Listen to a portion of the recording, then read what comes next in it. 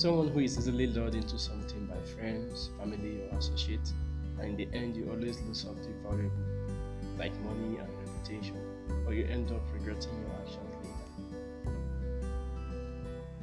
Hello everyone, you're welcome to Zorless Talks, your inspiring motivational talk show.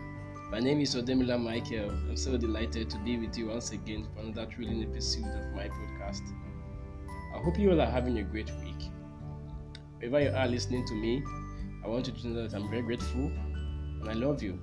Thank you for your sacrifice and for the effort you put in place to make sure you listen to every of my brand new episodes.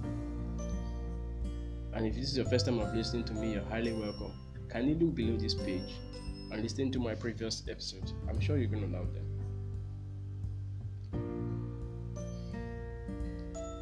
Alright everyone, what if there's something you need to know that if applied well, will definitely improve the quality of your life and guarantee you success beyond measures? I know what's going up in your head right now. What could that be? Well, I'm talking about no other thing than self-discipline. So the topic of today will be on the power of self-discipline. I hope you all are ready for this one. And if you are, relax your mind and try to enjoy this episode.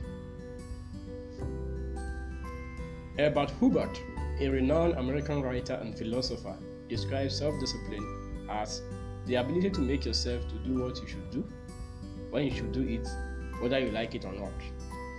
Now, this brilliant quote is exactly what comes to my mind each time I think of self-discipline.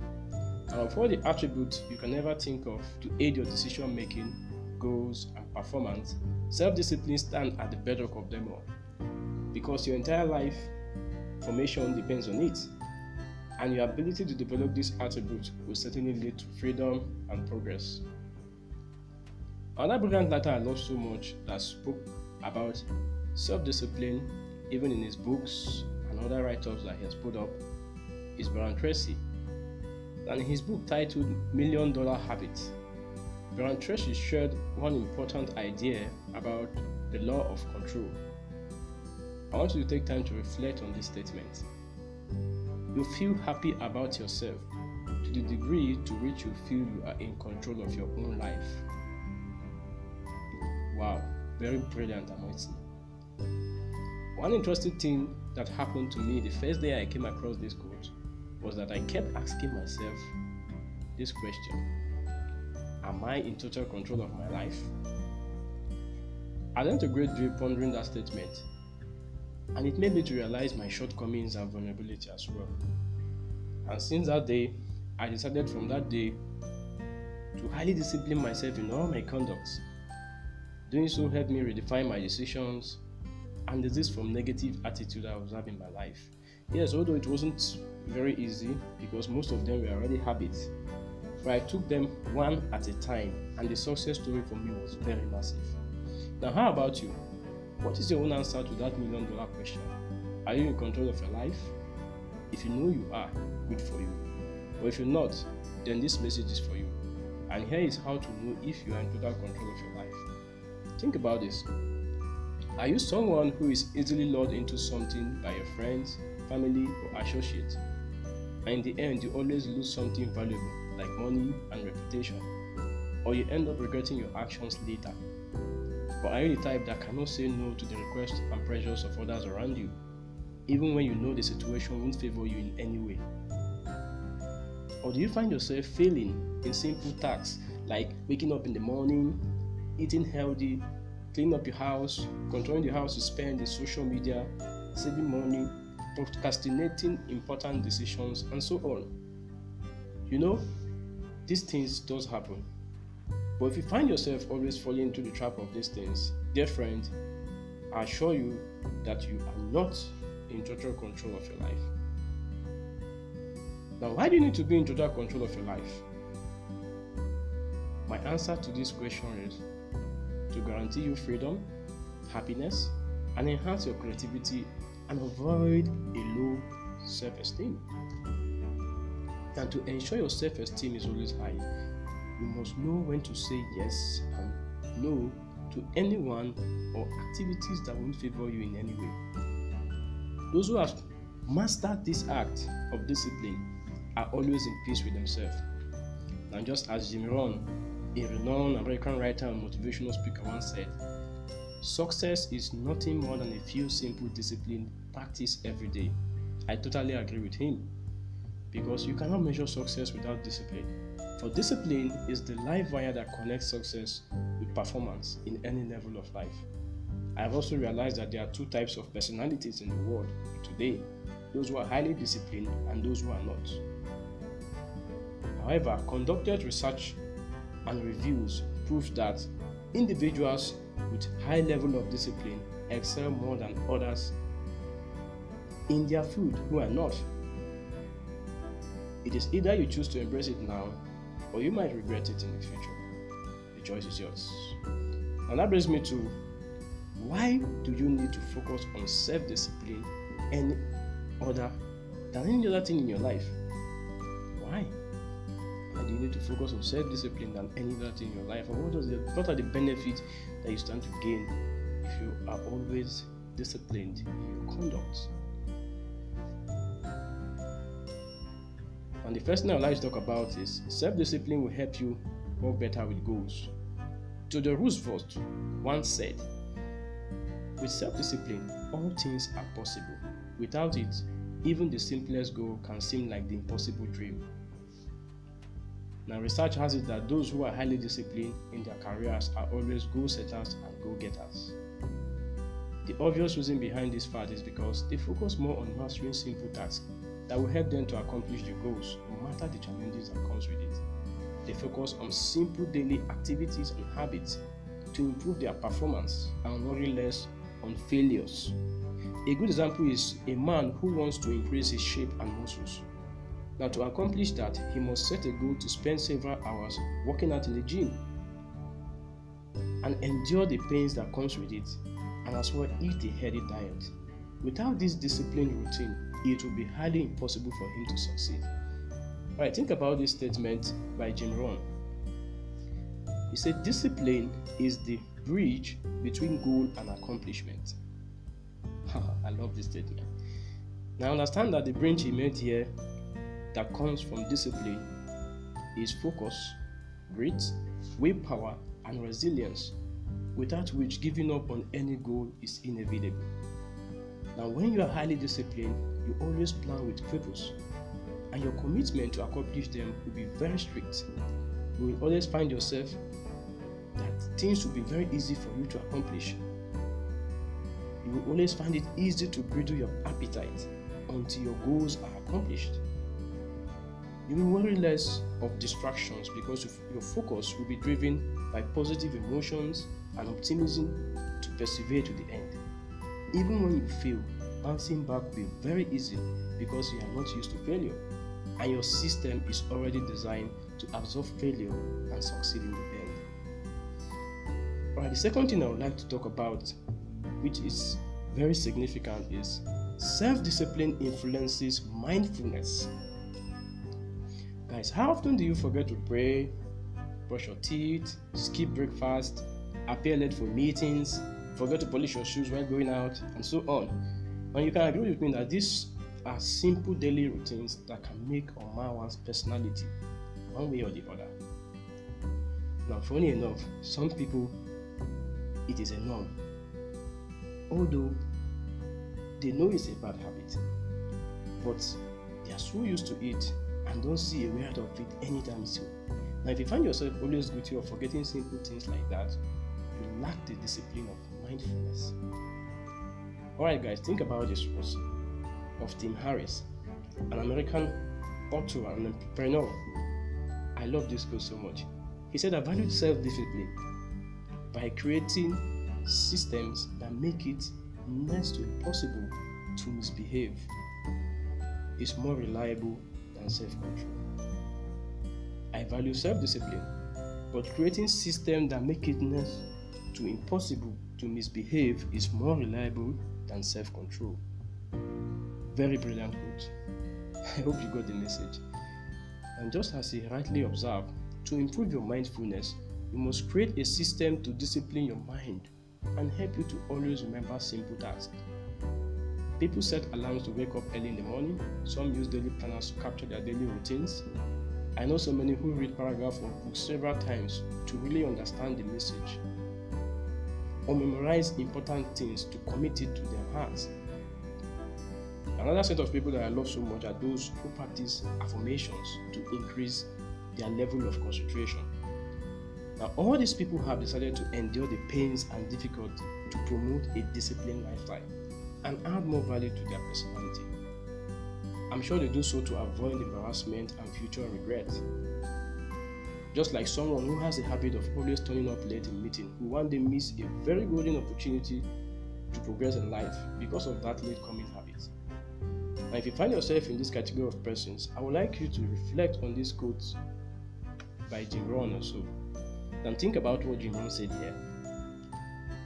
Everyone must choose one of the two pains, the pain of discipline or the pain of regret.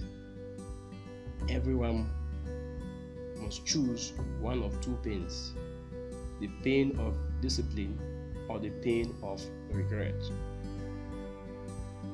The fact is, the more you allow yourself to keep forgetting simple things in your life, as mentioned before now, you might be exposing yourself to greater failures in life. And the third thing I would like to talk about, which is very significant, is self-discipline will help you reduce fear and anxiety. I love this, and I know you're going to love it too. One experience I had after my secondary school days that I think it will be very difficult for me to forget easily is what happened to me while I was called as the youth leader of my church. I was asked to give a speech to address the youth.